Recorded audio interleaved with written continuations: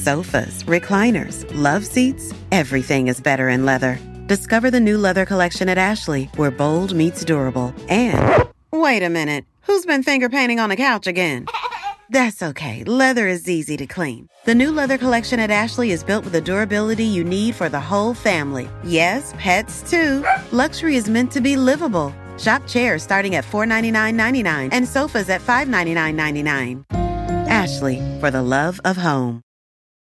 If scary movies give you dread, keep you up late night in bed, here's a podcast that will help you ease your mind. We'll explain the plot real nicely, then we'll talk about what's frightening so you never have to have a spooky time. It's Ruined. Hey guys, Hallie Kiefer here. And Allison Libby also here. And we are back for more of our Halloween Spectacular. I'm assuming, Allison, you're laughing because there's a moment where it seems like you forget your name every time we start the podcast. Every time. A moment of pure fear flashes across your face, like maybe this is the time you don't know your own name. And you always do I'm it. Kermit the Frog. Like, I truly don't know. I don't know. I panic in moments. I mean, we've gone through this when we've had to like read ads and credits where it's just yeah. I know how to read. I professionally speak out loud for like part of my career. I don't understand. Yet when I have to say my name, I'm like, I don't know, maybe ask somebody else first.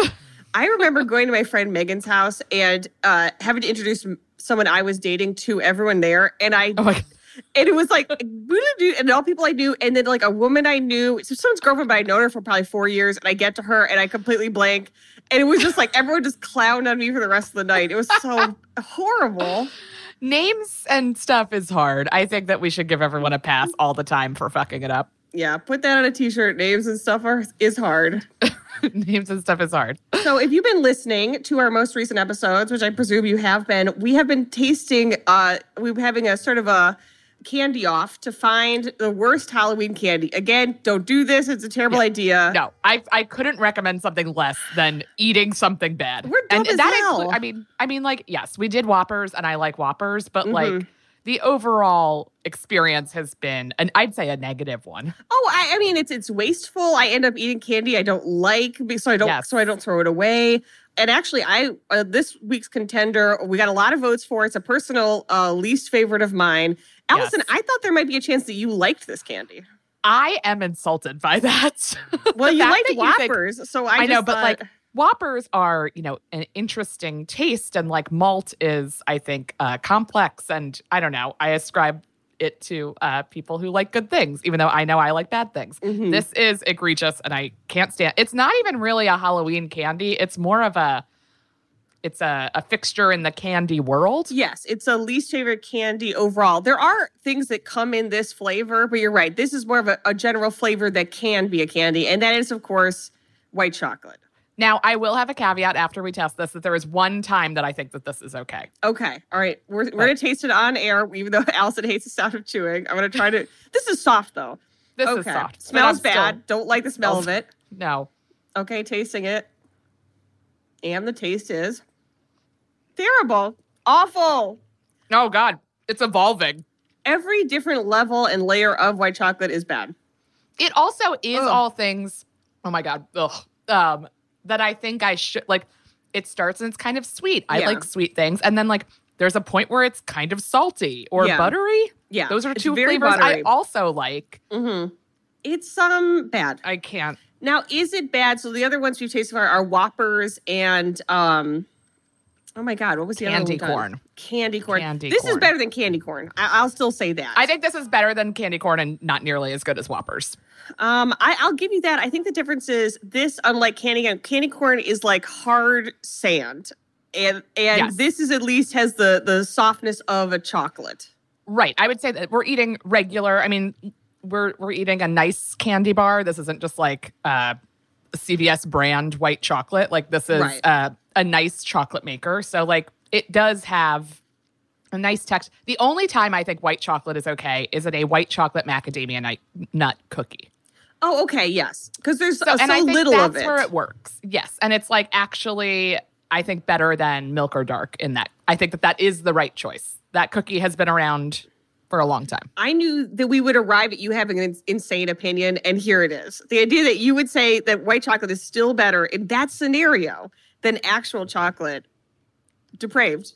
I think if regular if milk or dark chocolate was the better taste, that's what the cookie would be. Damn. Right? I guess, but then all these candies that we have been tasting still exist. So That's true. You'd think, they all taste bad, they wouldn't exist. Baby, people are buying them. People buy it. People eat this. We know people who like this. Yeah, actually, I would say my boyfriend, who also loves Whoppers, he's going to eat this. He likes white chocolate. Can't fathom it. Our producer likes white chocolate. I know. It's like, who are we surrounding ourselves with? I have to put this somewhere else so it's not near me because it's grossing me out. The smell's coming out hot at me. It's weird because, like, I can't tell if I closed my eyes and I had no idea what I was about to eat and you gave me white chocolate, if I would identify it as chocolate or if I would be like, this is butter. Yes. Well, it is, I guess, cocoa fat, right? It's not really, it's from the chocolate plant, the plant that chocolate is derived from, but it is not itself chocolate. Right. Is my understanding. Well, I didn't like it.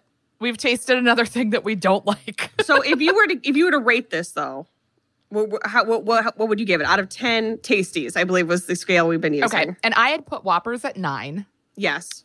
And I believe I had put candy corn at 2 or 3. Yeah. I believe you gave it a 2. I think I'm going to throw this a 4. Damn. I mean, I guess I'm going to give it a 4 too because it's certainly better than candy corn. And it's like worse than Whoppers. It's like there's lots of things that are better than it, but there's still like quite a bit that's worse than it. Like there's lots of candy we're not even doing on the podcast that we've discussed and is bad. I'd rather eat a block of this than a block of Tootsie Roll. Yes, and I was reminded of another table candy that no one voted for, so we didn't factor it in, which is of course Boston baked beans, which is a hard peanut, with a hard candy shell. Also terrible. I would still probably like it better. No, there's a lot of bad candy.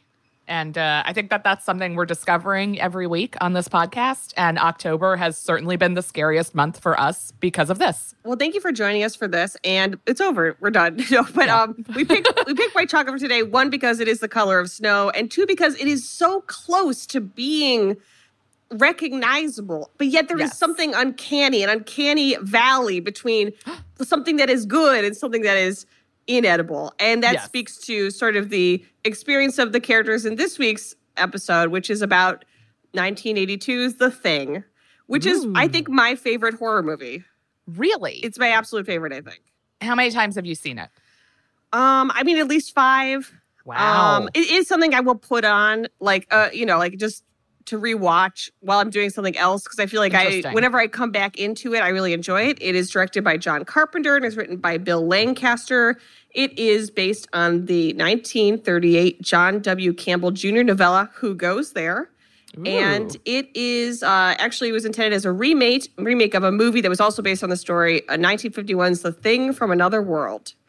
So we had Allison watch the Thing trailer, and we always like to get her reaction to it. What did you think, Allison? Yeah, so this was definitely one, I mean, like, I love something that takes place in Antarctica. Like, I think that's, like, I feel like I associate so many horror movies with hot weather because there's something about kind of, like, sweaty, humid stickiness that's also, like, that is scary, I guess. Yeah, especially with, like, a body horror. There's something that, like, is very...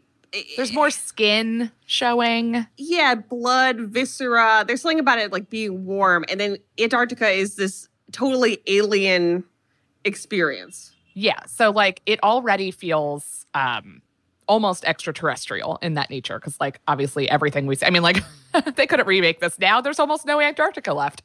Girl, that's what I was thinking. Well, we'll get into it. I was like, this wouldn't even happen with global warming because The Thing would already be everywhere. Like, this thing would have surfed on the back of a penguin and gotten to Argentina already. Yeah. Decades ago when we were still using aerosols for everything. Right. So, definitely scary. I'm intrigued. I like how mysterious it is. I did catch the tagline for the movie at the end of the trailer that said, what is it? Man is the warmest place to hide. Isn't that the horniest horror movie slogan you've ever heard? So horny. Man is the warmest place to hide. That is depraved. I love that. That's like my motto for winter quarantine. Listen, I don't like him, but man, it's the warmest place to hide. So I always like to take a baseline scary. And since you love the idea of Antarctica, how do you feel about sort of an alien double? Or like aliens in general in horror, I suppose. I don't love it. Okay. Because I mean, in my brain, like ghosts aren't real. Aliens probably aren't ever going to be real to us. But like, of course, like it would be insane and narcissistic to believe there's no other living things in the entire universe. So there is always like, with ghosts, I'm like, well, that won't happen. But like with aliens, like watching a movie like that or hearing something like that, you're like, well, I mean, I don't, probably not, but you never know. Right. There is something that is more believable. Like the unknown, we don't know. I don't believe that the aliens have visited us in this capacity. I don't think they've stopped by on a saucer. But yeah, versus I say like, yeah, if ghosts exist, they could be just possessing everyone, destroying everything, and they don't, which I appreciate. Yes. Aliens, we don't know what they're going to get up to once they arrive. They're going to get here and be like, we don't need any of this. You guys are on your own. Ew. We're out. Woo, and then they'll just fly away. They'll take Rihanna and be like, we found the only good thing. Let's go. We got her. We're good. All right. So let us begin. We're in Antarctica, the winter of 1982.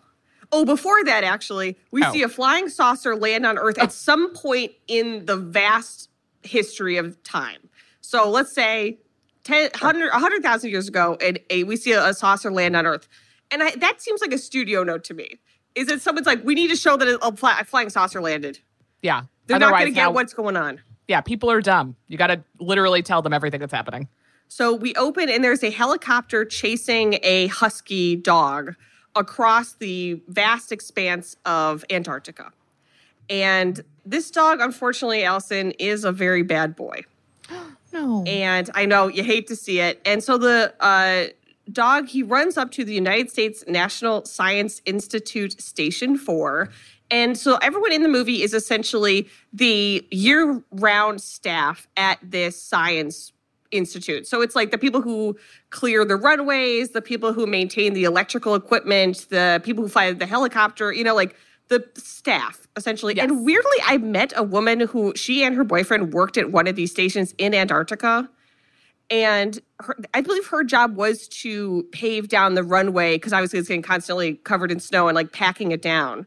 And I want to say that she was there like 9 months to a year. So she was one of these people, and they did watch the thing, which I appreciated. Oh, that's nice.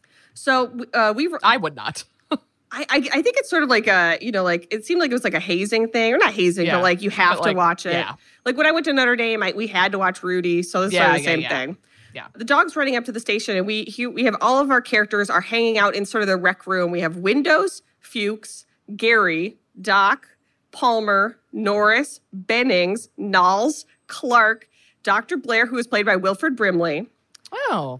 Childs, who is played by Keith David, and Kurt Russell, who plays R.J. McCready, who they call Mac. And I only say that I feel like we have not done a movie where there are this many characters that have names you have to keep track of, ever. That is an insane amount of names. Yeah, so it's the names are obviously not important because a movie's a visual medium. So like it took me a while to be like, okay, we're actually calling him Doc, like we're calling him whatever, Mac or whatever. Right. So I'm going to do my absolute best. But the main point of it is Kurt Russell's character is named Mac. So he is it's an ensemble piece, but he is, of course, we are following, Yes, of course. Also, like to have that many characters whose names you should be keeping track of in a movie where presumably everyone is often in like heavy winter coats and hats. Like I already can't tell anyone apart when I was like watching the trailer. At a certain point, everyone is outside in hoods and goggles. And I was like, God damn it. But you know what? It's fine, because we're sort of paying a little more attention to Wilford Brimley's character, Dr. Blair, a little more attention to Child. So that was sort of helpful. Okay. All right. So everyone's there, and everyone's kind of like in a cozy, like they're, like drinking scotch and playing pool. And it kind of looks like they're having a blast. Unfortunately, this bad dog runs up, and they all run outside because the helicopter is shooting at the dog. And now the helicopter is flying over the station. Yeah. And everyone is like, oh, they've gone insane or something. Like and they could read the sign, and it's in Norwegian. And so they realize, it's from a Norwegian station, like not too far away. And they're like, what the hell is going on? The helicopter eventually lands, and they all run out to see what's going on. The pilot jumps out, but unfortunately, he only speaks Norwegian and they don't speak it at all. So he is wildly still shooting at the dog, and he ends up shooting one of them, Bennings, in the leg. And so they're like, oh, this guy's going to assassinate us. So eventually the commander, Gary, he ends up shooting the pilot and killing him. Okay. So we no longer have that person to ask questions of what exactly is going on. Not great. Yeah, not great. There's also somebody else in the helicopter who takes out a grenade to throw at the dog. Again, they're very flustered, so not the best move. Throws it, and it slips behind him, and he goes to frantically dig in the snow and blows up not only himself, but the helicopter. The dog blows up the helicopter and himself? No, I'm sorry. A man who was using a grenade. The dog is fine. The dog has escaped all injury because, as I've said, he's not a good dog. He's a bad dog. Bad dog. And so now the two Norwegian people who had information about what the hell is going on are both dead and their helicopter is destroyed in a matter of minutes. So as you can imagine, all of the American, men at this station are like, so what the hell was that about? And they make their first mistake in this film, which is they take the dog and they put him inside in the rec room. And they're like, why would they be inside?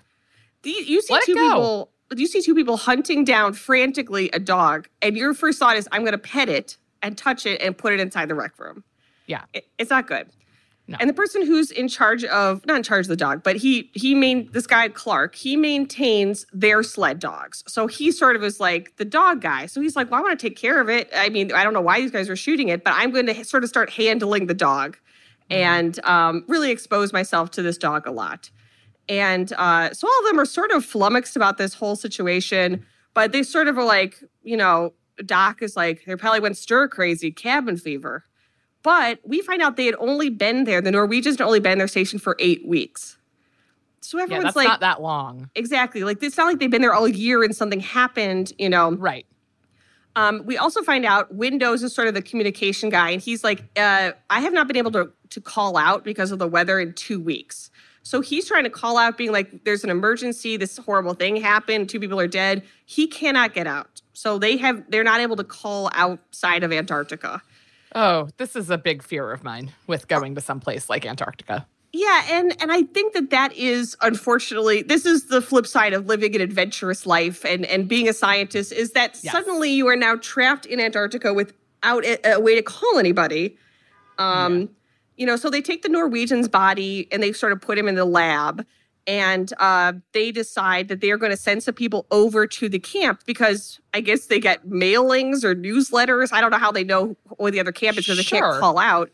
But there should be 8 other people at the other camp. So they're like, we have to go make sure. So Doc, Gary, and Mac, Kurt Russell, they fly over to the Norwegian base, right? And meanwhile, the Husky is just hanging out, sitting on everybody, lounging, like having the time of its little dog life. He's inside now. He's living the life. And so they go there, and Allison, the Norwegian base is blown to hell. Like, it is burned down. It is incinerated. There's absolute carnage. And there's also a lot of, suspicious things. For example, there's a bloody axe buried in a wall. Oh, that's chill. There's a door barricaded from the inside. And from the inside? Yes. Okay. And so they do find, and everything's in Norwegian, obviously. So there's, papers or whatever. They can't read any of it. So they do find a video recorder and some video. So they take that with them to be like, well, maybe we could watch this. Okay. And then they find probably the worst thing in this movie, which is a man seated at his desk who has slit his own wrists and his own throat. And the blood has dripped down and frozen into these sort of, stalactites. And they are all reacting to this not the way I would. Because something has gone so wrong that this person did this to themselves. Because how do you know that he did it to himself? He's still holding the razor. Oh, wow. Okay. So he has killed himself because the alternative was worse, is what we're supposed to think. That is horrific. And not one of these men starts screaming because that's immediately what I would do. Oh, I would be screaming and I would start walking to the sea to throw myself in it. So as they go outside and they find sort of what looks like a body that has been burned. And it sort of looks human, but it looks like it maybe has too many limbs to be human. Oh, no. And no. So you know what they do, Allison? They take it, they put it in their helicopter, they bring it back to their base.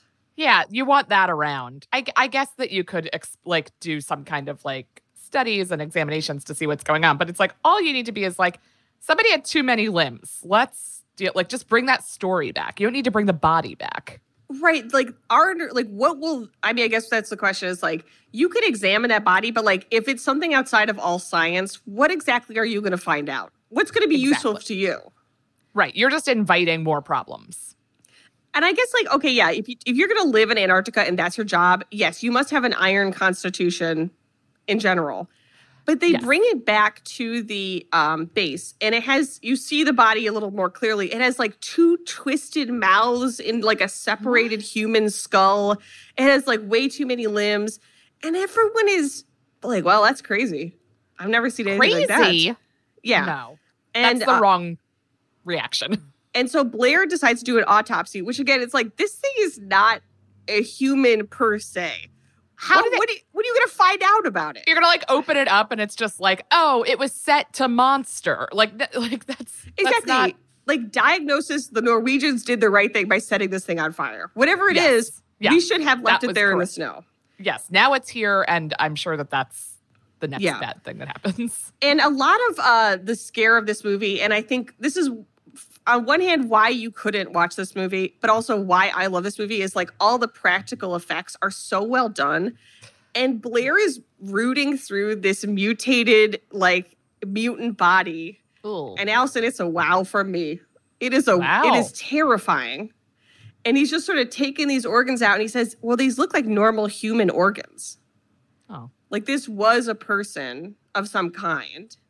Meanwhile, everyone's just smoking weed, watching like VHS tapes of like, Price is Right or whatever. Everyone's like just hanging out. Are like, I don't know if just like living in a scientific station in Antarctica numbs you to like what's good and bad, but this is objectively something that they should be reacting to. Yeah, and I guess it's like, I do appreciate that like these science people are like sort of hardier stock, I suppose. But you do need to have that person's like, this is bad, this is not good, whatever this is not human. We got to get out of here. Or somebody needs to sound the alarm. But everyone's played it really cool so far. So Clark, who's sort of in charge of the sled dogs, he goes to put the dog in finally with the other dogs. It's a day later. So the dog's been all over this camp. Yeah. He puts it with the other dogs. Within a couple minutes, the other dogs are sort of whining and like upset because they know there's something is wrong with this dog. And I wrote down how I would describe it. Okay. The dog's sort of face explodes in sort of like a fleshy, bloody flower. Its face rips apart and its skull sort of lunges out. And then it has tentacles shooting out of its mouth and its little red vine tentacles coming out of its body. I'm imagining, remember that like toy that was like a flower making basket and you like put Play-Doh in it and you push something down and it comes out as like flowers or like spaghetti. That's sort of similar. That's a very sweet way to look at it. Yeah, imagine that. I'm going to need to think of that. And it's covered in blood. And so it starts to take these tentacles and starts shooting out and grabbing the other dogs. Oh my God. And pulling it towards them. And finally it grows these like sort of giant, like they look like spider legs or like snow crab legs. Jesus Christ. So it's a dog, but it has like 6 or 8 snow crab legs now hanging out of it. This is the dog that they found. Exactly. The bad dog. The bad dog. And the other dogs do not like this at all, as you can imagine. Yeah, I am with them on that. And then at a certain point, it starts spraying them with some sort of ooze, which just seems unnecessary. Like, you're already strangling these dogs with, these tentacles. And so Clark, because he's a good dog owner, is like, why are all the dogs barking? Oh, my God. And he, everyone runs over. They're like, oh, no, this is way worse than what we were anticipating. And everyone has, like, a different weapon. Like, Mac has they have a flamethrower. And I'm like, okay, flamethrower. But I guess, like, if everything freezes all the time, you probably do have to flamethrow a lot. Yeah, I could see a lot of flamethrowing in an icy world. And this is a very flamethrower-heavy film. So we see flamethrowers a lot. Got it. Palmer has a fire extinguisher. Childs, I think, goes to get another flamethrower. And they all run over. Childs. Okay, so the whole time I've been imagining that among all of these men, also there is just a child. That is fascinating. No, it's a character actor, Keith David, who is a full-grown man.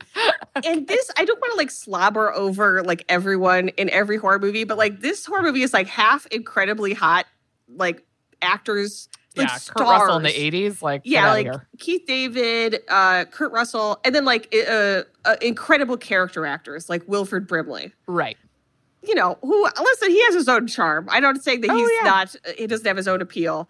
But so they're all adult men and they're all run over. And as they run over, you see that this dog thing is sort of, it's growing and it's expanding and it has like everything like looks like a dog, but like a disgusting like parody of it. It looks like a giant like placenta sort of. And so its two little paws shoot up and it's so tall, it must be 15 feet tall, and sort of kick through the roof. And it's like screaming and it has like a dog's face, but it's still like not really a dog's face. And everything's covered in slime. Ugh. And so they obviously flamethrow this thing. And they also shoot some of the other dogs they kill. And Clark is like, no, don't do it. But I think, unfortunately, once you've been half absorbed by an alien, it's the right thing to do. It's the right thing to do. Yeah, it's very traumatic when you have to put a pet down. But also, in this case, it is half hanging out of a gigantic 50-foot alien dog that has tentacles whipping in the air. Yeah, you just got to kill it. Yeah, so they torch this thing. And so now, not only is this thing on, fire, but eventually the room is on fire. And I gotta ask you, we've arrived at that point in the movie where I gotta ask you, Allison, what would you do in this scenario?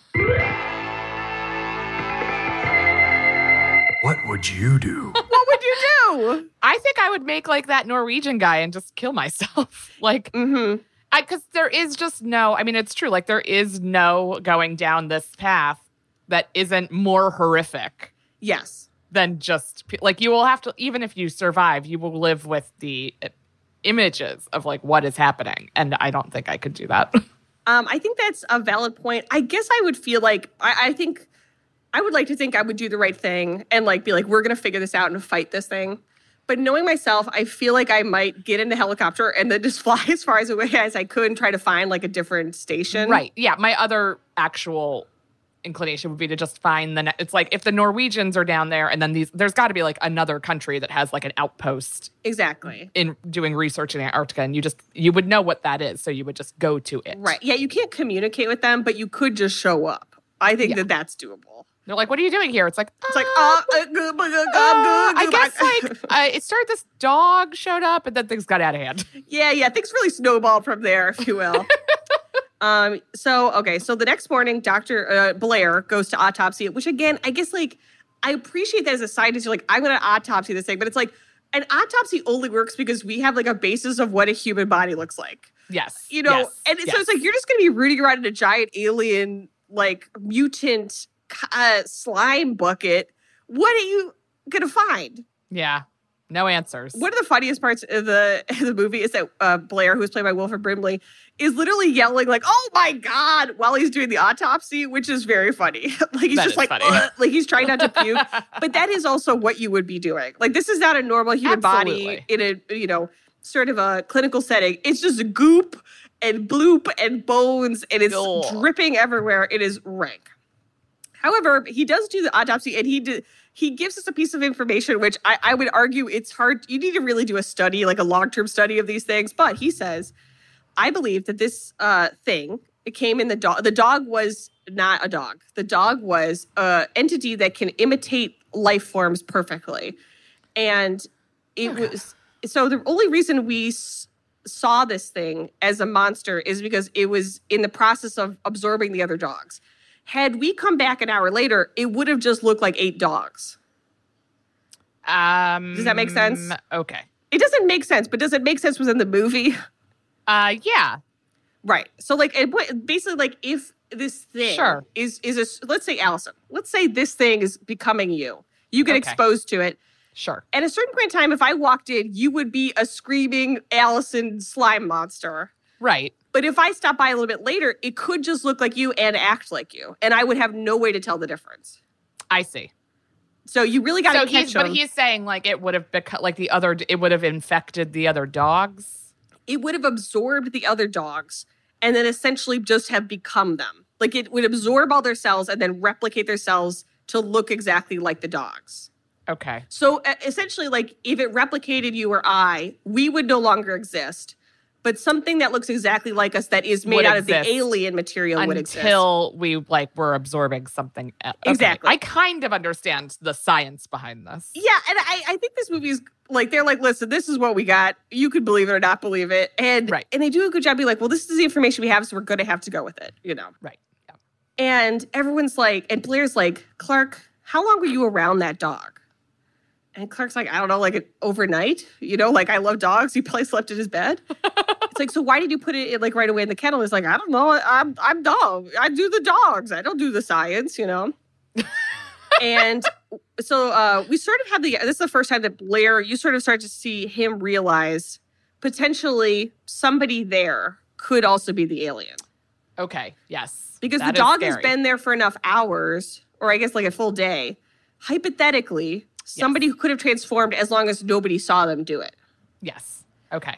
But no one else is there yet. This is just Blair sort of ruminating on this thing. Yeah. Okay. And so in the meantime, they're like, we got to have more information about this thing. So they watch the video they found from the Norwegians' camp. And they see that they have used, I guess, thermite or dynamite or whatever to blast the ice. And they have found a flying saucer embedded in the ice. Oh, the one from the beginning? Exactly. From unknown amount of time ago? And I think they said it's probably 100,000 years ago. So hypothetically, 100,000 years ago, this saucer lands. So Mac, Norris, and Commander Gary go to the dig site, and they find it. No, these people are just inviting problems. Yeah. Get in a helicopter and get the fuck out of there. And they get there, and they can see the top of the saucer. It's gigantic. They rappel down. It's probably 50 feet under the ice. And the door is open. So in case you didn't get what was going on, the door of the flying saucer is open. And then a little while far away, there's a block of ice that had been dug out of the ice, presumably by the Norwegians. And I think we're to think that was the alien. That was the captain of the ship, the Norwegians. The initial. Right. So the Norwegians must have dug it out and taken it to their base, and then things really started to snowball from there. Right. So they're at a point where they're like, okay, we have this information, but then back at the camp, Childs is like, you're telling me it's aliens? That's bullshit. And it's like, you saw that dog creature. Right. Yeah. It's one thing if somebody, if you had no visual evidence and it was like, I think this is what's happening. Exactly. There's another where it's like, remember that intense, awful thing we saw? Here's one explanation. And it's like, I don't think so. Yeah, exactly. Versus you had to flamethrow a gigantic dog slime monster. Right. What else could that have been but an alien? That makes the most sense. And then, meanwhile, they're having this argument. The Blair is in he's at his computer, which looks like a Mrs. Pac-Man machine because it's 1982. I love that. And basically he's able to, I guess, program an algorithm. I don't know. And it says, there's a 75% chance that one or more of the team members have already been infected. And if it gets to the mainland, it will replicate the entire world in 27,000 hours. So How many days is that? Let me see. All right. I thought maybe you would have it ready to go. I don't know why you think I'm ever ready for anything. No, I have Google though. Hang on. That would be 1,125 days. So that's 3 years? Yeah, so 3 years. Boy, wow. And the worst 3 years. We think the last 4 years have been bad. This would be, we see. This would be almost as bad as the Trump administration. Is where the world is being replicated. Yeah. Yeah, because you don't want to be the last day, or you're going to be the last person standing. Yeah, I'd want to go early. Right, because our understanding is you don't exist, but you're not in pain. You just sort of... Yeah, or living in fear. Right, exactly. That last year is just you screaming and trying to run away from monsters. And from everything. Yeah. Yeah. Anyway. So he's sort of realizing this while everyone else is kind of still arguing about what do we do? What are we supposed to do? And so they're like, let's just take the corpses. And so they have the mutant corpse from the Norwegian place, the Norwegian station, and the dog corpse, and they put it in this storeroom. And so they're like, we're going to lock it in there. And unfortunately, they leave Beddings in there alone because he's getting out of storage, a book or something. Of course. And we see under one of the blankets, a corpse start to move. And by the time the other person there is Windows, by the time Windows gets back, Bennings is being absorbed, he's covered in red tentacles and a slime, and he's being absorbed by the alien. So it turns out that these corpses, quote unquote corpses, they're not dead. They're not dead. And the problem is essentially we have a system in our body that makes us live. The aliens, if there's even one cell alive, it could start replicating itself. So each cell is, it's like coral, I guess we're supposed to think. It's each cell is of itself an animal. So if you've got one little tiny... That's what Coral operates under? Yeah, I think Coral... I could be wrong. Please, no, that sounds right. I believe you. Write in if I'm right. And if not, don't tell me. No, but I think Coral's made up of like thousands of tiny little creatures that live together. Yes, I think you're right. That sounds really familiar. Right, but unlike Coral, this thing wants to absorb you and destroy you and the entire world, I suppose. And Coral's just like, come snorkeling. So Windows is sort of, he comes back and he's like, oh my God, Bennings is being absorbed. Meanwhile, Fuchs goes to Mac. Kurt Russell's character says, hey, Blair's locked himself in his lab with a gun. And I'm kind of concerned of where he's headed with that. He is not answering. He's seems very distraught. And I think we're to believe like Blair has realized that essentially they're not going to be able to ever leave. Because if any of them leave, they will potentially spread it to someplace else. Right, because no one can really know exactly who's got it. Very relevant to these unprecedented times that we are living in. Yeah, so they all run back to be like, because Window's like, oh my God, it got Bennings, and they run back and he's gone, but there's a broken window and they follow Bennings out into the snow. And at first you think, oh, is it going to be like, oh, we don't know if Bennings is a monster or not, but then Bennings turns around and he has giant, like, mutant lobster claws because he was almost done transforming. Oh, sure. And he screams, I think you see the trailer at the end of the trailer, he screams this, like, inhuman scream. Oh, yes. They fucking hit that guy with a flamethrower. There's something very satisfying about a flamethrower. I do like that as a weapon. Yeah, and, like, once you see someone that's already transformed, there's no way he's already the alien. So yeah, no, it's over. Yeah. Like, you want to just actually put him out of his misery and save everybody else from being infected. Exactly. And so as they're doing this, like all this chaos, Mac turns and sees that Blair, who had locked himself in the lab, has run over to the helicopter. And Mac runs over, and the helicopter controls are all pulled apart. Oh, God. And so it's like, oh, is Blair... I think we're supposed to think Blair is sabotaging the helicopter specifically so they can't leave. He's planning on everyone dying in order to save the world. Right, because if they leave, they don't know. Okay, got it. Right. So everyone, like, so they just had to torch their coworker who they've known. Gary says, like, he's been my best friend for 10 years. They have to torch this guy. They don't even have time to grieve and, like, reassess because Blair is down in the communications room just hacking it apart with an axe, like, going batshit crazy. Okay. That thing wanted to be on! Still gets out. Imitate everything on the faces here!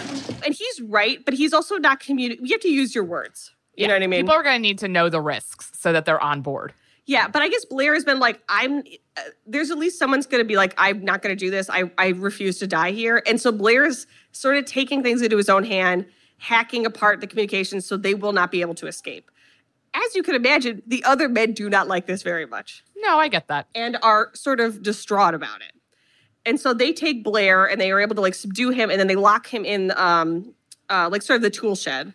Okay. And sedate him. So just so he can't bust up any more of the communications equipment. I guess they have like one other radio, like a backup radio they could try to use. But he's pulled apart a lot of stuff, done a lot of damage, you know. So they lock him in this tool shed. But as they do, Mac's like, hey, man, sorry we have to do this, but this is for the best. And Blair tells him, you should watch Clark.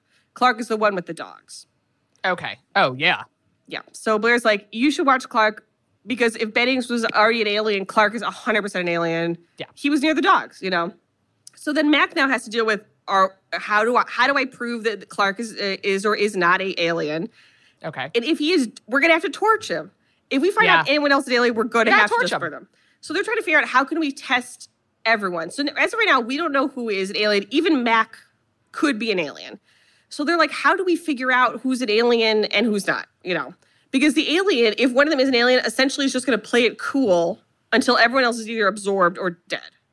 Because the alien has all the time in the world. The alien was frozen in ice for 10,000 years. Yeah. He's like, I could sit and wait until this is perfect. Right. And hypothetically, like, you could kill and, like, burn the alien, but you have to, like, incinerate that thing. Yeah. You know? Yeah. Because even the corpses that were burned before were still kind of alive. Anywho, Doc, who, again, all these men are geniuses because Doc says, I'm going to do a blood serum test because we have like a supply of blood in case anyone gets injured. Mm-hmm. I can do transfusions so that we know that's normal blood. So if we take a blood sample for everyone and then test it and basically like if Clark's blood starts to like change and become this other blood, he's an alien. So It's a genius idea. Unfortunately, they go there and all of the blood has already been destroyed. Of course. Why would it not be? So the only people who had access to the blood are Doc and Gary, because he's the commander. And Gary's like, how dare you suggest I'm an alien? And it's like, bitch, get on board. Like, anyone could be an alien. Of course people are going to think you're an alien. You know? Assume everyone is. So he sort of freaks out, and then Windows freaks out. It's like, we don't know who's the thing. And so they have like they pull guns on each other.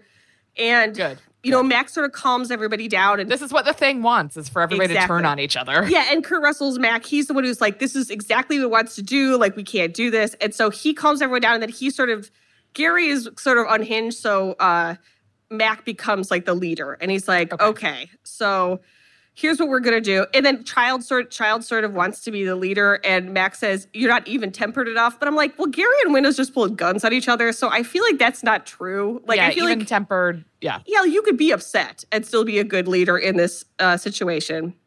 But they go outside, they burn all the packages of blood just to make sure, in case somebody had started to turn them or whatever. This thing doesn't want to show itself. It wants to hide inside an imitation. It'll fight if it has to. But it's vulnerable out in the open. If it takes us over, then it has no more enemies. Nobody left to kill it. And then it's won. And then we find out, of course, like in every remote horror movie, there's a storm hitting in 6 hours. Oh, of course. Why would it be any different? Exactly. So they're like, okay, we're going to have to figure this out. They separate out Doc, Gary, and Clark. And so Doc and Gary were the only ones who had access to the blood. So one of them destroyed the blood. And Clark was near the dogs. So Mac is like, these are the likeliest suspects. So I'm going to sort of have them be in this one area and everyone else, you know, can help me. And he's devised a test. Again, very smart. He's the helicopter pilot, but yet he is a scientific genius. He said, I'm going to draw the blood samples like Doc suggested, but then I'm going to just burn them with a superheated wire that I heat on a flamethrower. Because we've seen the monster react to flame. Okay. So ostensibly, the blood, because it's each like a living cell, will react. Which I'm like, all right, but I guess even if that doesn't make sense, what else are they going to do? I like that they're at least leaning on science in this movie. Exactly. And it gives the illusion of control, even though, as we've seen, that 15-foot tall dog monster, like this thing is not... No. You can't take this thing in a fight, so we're going to have to... You are not in charge. Yes, exactly. Absolutely. And everyone's super paranoid, and Mac makes a tape like, if we all die, here's a tape of what happened, which is, again, very responsible and scientific. Yes. Meanwhile, the power goes out, and Fuchs sees someone run past him in the lab, and in the snow, Fuchs finds MacReady's jacket ripped. And at a certain point, we realize when it transforms, it tears through human clothes. So now he's thinking, is Mac the alien? We don't know. We have truly no way of knowing. Then Fuchs disappears, and they go and look for him in the snow, and they go check on Blair. And basically, Wilford Brimley is a great actor. He's like begging them to please let him back inside. He's like, I'm not dangerous. I've calmed down. Please. It is so cold. Like, I'm just straight out here. I'm panicking, you know. In the snow, they find a burned body. It is Fuchs's body.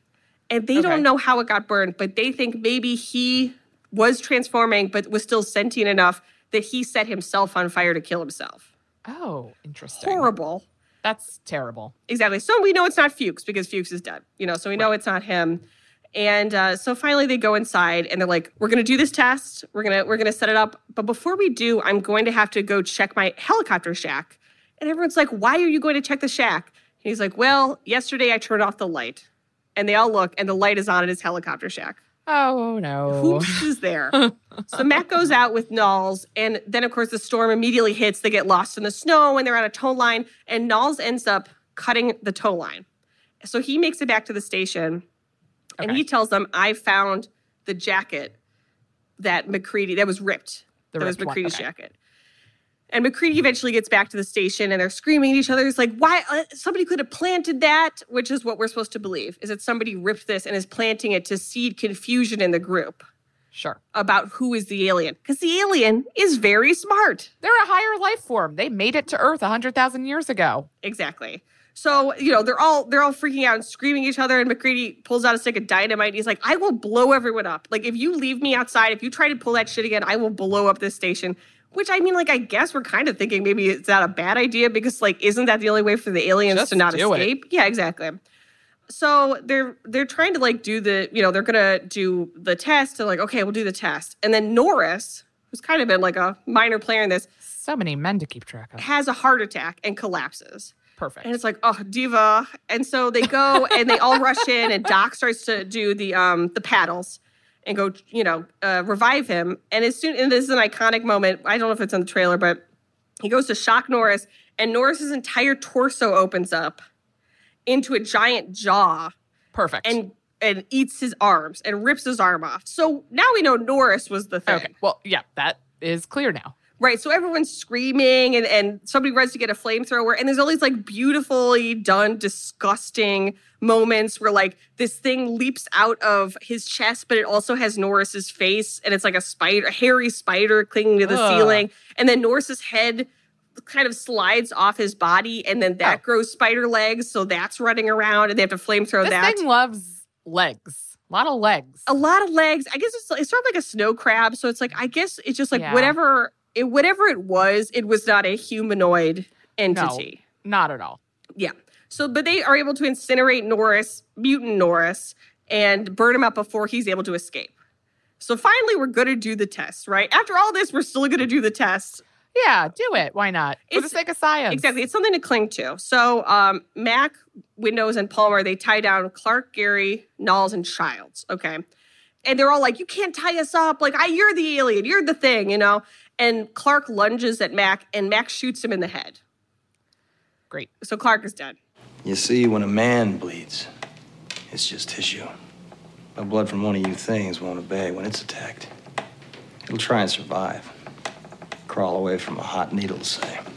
And so they take blood and they start testing everybody, including Doc, who is now dead because the Norris's stomach ate his arms, and Clark, because Mac just shot him in the head. And they're testing him one at a time. It turns out Clark was a human the whole time. So Blair was wrong. So he's just dead now. Yeah, Doc was a human. And so they're testing everybody. They're sort of going down the line. And the person that he is sort of thinking might be the person is Gary. But before he can get that, he tests Palmer's blood. It reacts. The blood like leaps out of the container. Oh, cool. And they all turn, and Palmer starts like mutating wildly and is like growing. And it's just like this. They're all sort of tied to the same little settee. And so they're all screaming, like, untie us. Palmer's head rips open. Of course. And a tentacle shoots out and it drags Window's head into his body. And so, of course, Mac, thank God these flamethrowers seem to have an unlimited supply of fuel. Just like non-stop. You could just use them at any time. Yeah, so he blasts them. And so Great. Palmer and Windows, unfortunately, are now dead. Meanwhile, Gary, Childs, and Knowles are still tied down. They cannot run away. So they're just screaming and flailing while Mac is burning this thing. And he chases the Palmer, the monster outside that he sets it on fire. I believe he throws a grenade at it. It's a wonderful scene. So then we're immediately back to the test. I feel like at this point I'd be like, just set me on fire, or like I'll just walk into the snow. Wrap this up. Like, why are we still testing? It just doesn't make it. It's like if we are not the alien now, we all will be the alien. Yeah, right. But I understand also, like, they've gone this far. They want to be like, some of us will survive. They are men of science. They're all down there for science. And so finally, they go back to the test. Knowles' blood, he's not the thing. Childs' blood, who sort of has emerged as, like, Mac, like, they have an antagonism. He's not the thing. Okay. So he unties them, and finally he gets to Gary. He's not the thing either. And so now they know. So there's 4 left, and then Blair. And so they're going to have to go outside and test Blair. And so they all go out there. They got a flamethrower. It's all 4 of them. Oh, no, 3 of them go and Child stays in the station. And they get to the helicopter shack where Blair has been locked. And the door is open. Oh, no. And they pry up the floorboard, and there's a crawl space underneath. And they're like, well, seems like he's probably down there. So they go down into the crawl space. Allison, this is where the time in every episode where I have to ask you, who will survive? Who will survive? Part of me thinks no one. Mm-hmm. Like, this feels like a movie where everyone dies, and that would feel like the most satisfying ending. But knowing how movies work, I'm going to say that Kurt Russell and Wilford Brimley are alive by the end. Okay, great. Great guesses. And then, do you want to guess, is there any kind of twist, any kind of reveal or surprise that you'd like to guess at the ending? Guess the twist. I mean, my guess is that there is someone who we think is the alien that then ultimately can prove that they are not. Okay, great. But I don't know how that would happen. All right, people, we all know the stakes of the 2024 election are high, whether it's keeping the Senate, taking back the House, or stopping Republicans at the state level. If you're ready to make a real difference, sign up for Vote Save America's 2024 volunteer program. And just to make it interesting, we're pitting you against each other. Vote Save America will sort you onto a team, east or west, and you'll compete with a community of other volunteers to maximize your impact on the ground with opportunities tailored to you and the causes you care about. The team with the highest volunteering stats could secure the biggest prize of all, the continuation of American democracy. Head to votesaveamerica.com/2024 now and get ready to organize or else. This message has been paid for by Vote Save America. You can learn more at votesaveamerica.com, and this ad has not been authorized by any candidate or candidates committee. The three men go down into the crawl space underneath the shack, and they realize that Blair did not break up the helicopter controls to destroy the helicopter. He had pulled out the mechanism because he is now building a teeny tiny flying saucer. Oh. Because Blair is the thing. Okay. And has been the thing ostensibly since he's been locked in the shack, I think, if not earlier. Okay. So they start pulling apart the flamethrower. They end up destroying it. And they decide, we're going to just have to burn down the station and destroy everything. Yeah. And probably including us, but they haven't really talked about it yet. So then they just go into the station and they just start throwing dynamite. Knowles drives the, what do you call that? If my boyfriend's toddler son was here, he would know exactly the name of this piece of construction equipment because all toddler boys know all construction equipment. Yeah, they know what everything is and does. Right. Yeah, not to use a gender stereotype, but I certainly don't know. Yeah. God, it's some the thing kind that of... digs? The thing that digs. The thing that digs, whatever that is. He just smashes in the side of the station. And so they are flame-throwing. They're throwing dynamite, blowing everything up. And at a certain point, the generator has gone out, and they cannot find Childs. So they're like, fuck, now Childs is probably the thing. He probably cut off the generator. Right. And Mac theorizes that Childs, who is now the thing, is going to allow himself to refreeze. Now his goal is not to get out. It's that for him to refreeze, maybe they find his body later, and they take it to the mainland. Right. So, because he can be frozen forever, potentially. So it's less of a risk for him to just refreeze than risk being completely incinerated when the station blows up. And then that's it. Yeah. Yeah. But so they're like, shit, so where is he? So they're hunting for him, and they're blowing everything up. And they're like, oh, it's probably the generator room because we saw the generator go out. They go down, and they're going through it. It's essentially just like a storage space. There's all this shit. And while they're down there, Gary turns a corner, and Blair is there. And Blair grabs him and shoves his hand into the skin of his face in this great scene. Perfect. And then Knowles turns a corner and he's also grabbed by Blair. And Mac looks up and he realizes he's completely alone. And when he does, we hear this rumbling, horrible alien sound. And we see something burrowing under the ground. We'll have to do Tremors. It's sort of like Tremors, you know. A gigantic thing is underneath the floor and it bursts up. And it is like a mutant version of Blair, and the dogs' bodies have been absorbed. Oh, good. I'm glad they're still around. And Gary and Knowles, it looks like it's just like a mishmash of all these different things. And Mac, again, he's cool under pressure. And that's why Kurt Russell was the ultimate 80s action hero. Is you kind of believe it. Yeah. Any normal person would just be screaming. And so finally he screams at the alien, creature, yeah, well, fuck you too. And then he throws a thing of dynamite and he detonates it. And he's able to run away, which is not how explosions work. No. But it blows up the station. The whole thing, the whole thing is incinerated. Okay, good. So it's just, now he's in the rubble. He's sort of lit by the fire. And as he's sitting there, Childs comes up and he sits down with him. And basically the question is, which one of us is the thing? And Childs says, how are we going to make it? And Mac says, well, maybe we shouldn't. And Childs says, what should we do? And Mac says, why don't we just wait here a little while and see what happens? And that's the end. That's the end? That's the end. And that is the decades-long question and controversy that people have very different opinions about is, are either of them the thing? And if so, which one? Specifically, is Childs the thing? Because we did see Mac blow up the alien, so you wouldn't think the alien would do that. I think that they are both human still. Yes. But the argument could be made that Childs is an alien, so he's just kind of going to wait it out. Right. And I read this thing on Reddit where someone said, John Carpenter, he was at like a convention in 2013, and he said it's really obvious because you can see Mac breathing, but you can't see Childs breathing. So I was like, a great tell. Then I watched, you could see Child's breath. I don't know who wrote that. Oh, that's annoying. You could absolutely see it. I mean, Reddit really isn't the place to go for hard evidence on anything. So, I think it's intentionally you're not supposed to know what exactly the ending means.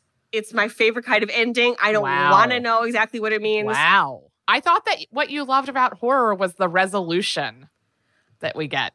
I guess maybe this is like the exception that proves the rule. The outlier. Okay, sure. I get that. So, Allison, as we come to the towards the end of every episode, we're going to discuss the fatal mistakes made by the characters of this film. Yes. Fatal mistakes. What to you was maybe the first fatal mistake?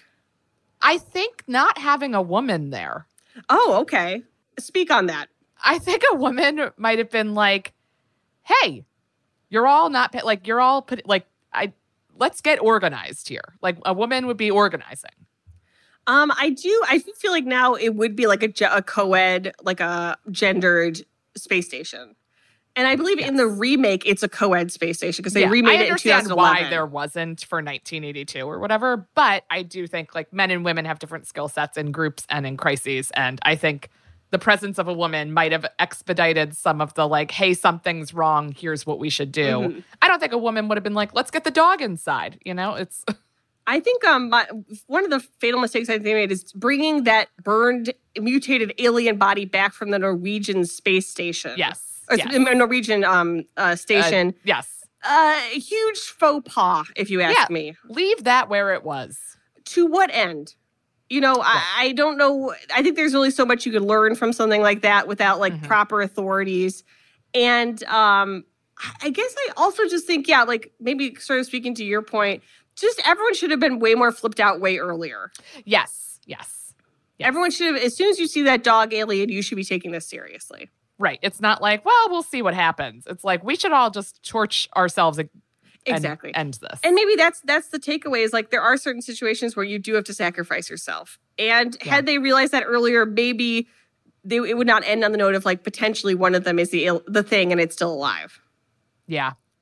So Allison, would you tell me, where would you rate this film on the spooky scale? A spooky scale.